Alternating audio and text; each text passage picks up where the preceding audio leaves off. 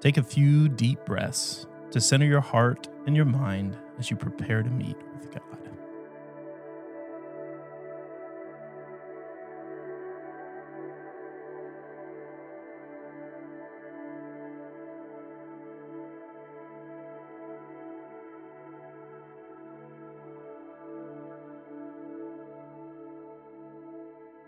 The middle of Psalm 46 says, "The nations are in chaos, and their kingdoms crumble. God's voice thunders, and the earth melts. The Lord of heaven's armies is here among us." Take a moment and think about how big and powerful God is.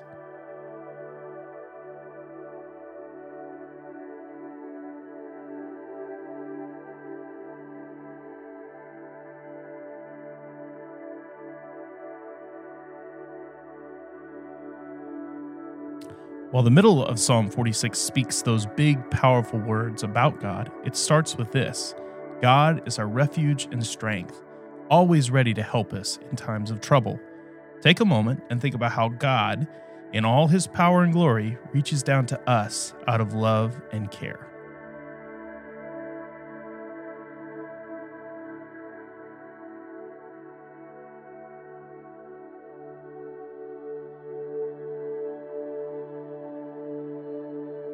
Mark chapter 8, verse 34 through 38 says, "Then calling the crowd to join his disciples, he said, 'If any of you wants to be my follower, you must give up your own way, take up your cross, and follow me. If you try to hang on to your life, you will lose it. But if you give up your life for my sake, and for the sake of the good news, you will save it. What do you benefit if you gain the whole world but lose your own soul? Is anything worth more than your soul?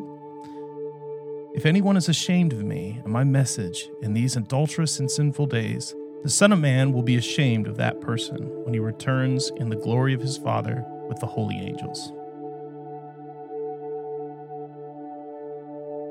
If anyone wants to follow Jesus, they have to receive a new identity, live a different life. Most of us live our lives avoiding pain and hardship, shame at all costs, sometimes choosing a selfish option in the interest of safety and security. Our identity can be so easily found solely in our ability and accomplishments or in our brokenness and faults. In these words of Jesus, he redefines the lives of his followers as people who take action, not just learning new knowledge, and has suffering as a tool for growth in God's plan for them. Jesus holds these truths in contrast to something worth more, worth your actions, worth your suffering: the good news. This good news is that Jesus came to connect us to the Father. The good news is that Jesus takes our shame and reclaims us as sons and daughters of God. Jesus' words end with a warning that if we are ashamed to be attached to him and long to be separated, the Father will fulfill our wish and allow that. The word shame is at the center of the word ashamed. And shame is all about identity. Guilt is a response to something done wrong. Shame is the received identity of that transgression. Our shame is removed by Jesus' work, and our identity is reclaimed as we hide in his righteousness and follow his footsteps, even when it leads to suffering. But to all those who would choose to follow, the good news of Jesus is this: he took action and took on the pain, suffering to bring this good news to me and to you. In Jesus, you are not what your wrongdoings have made you. You are what he has reclaimed you to be. 2 Corinthians 5 says this: "So we have stopped evaluating others from a human point of view. At one point we thought of Christ merely from a human point of view. How differently we know him now. This means that anyone who belongs to Christ has become a new person. The old life is gone and a new life has begun." Jesus calls us to walk out of shame into a new identity in him.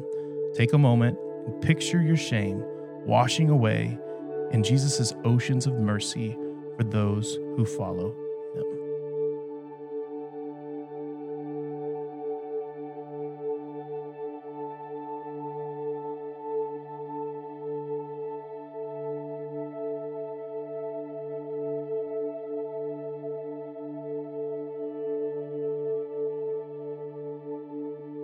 Throughout your day today, take 2 Corinthians 5:17 with you, which says, anyone who belongs to Christ has become a new person.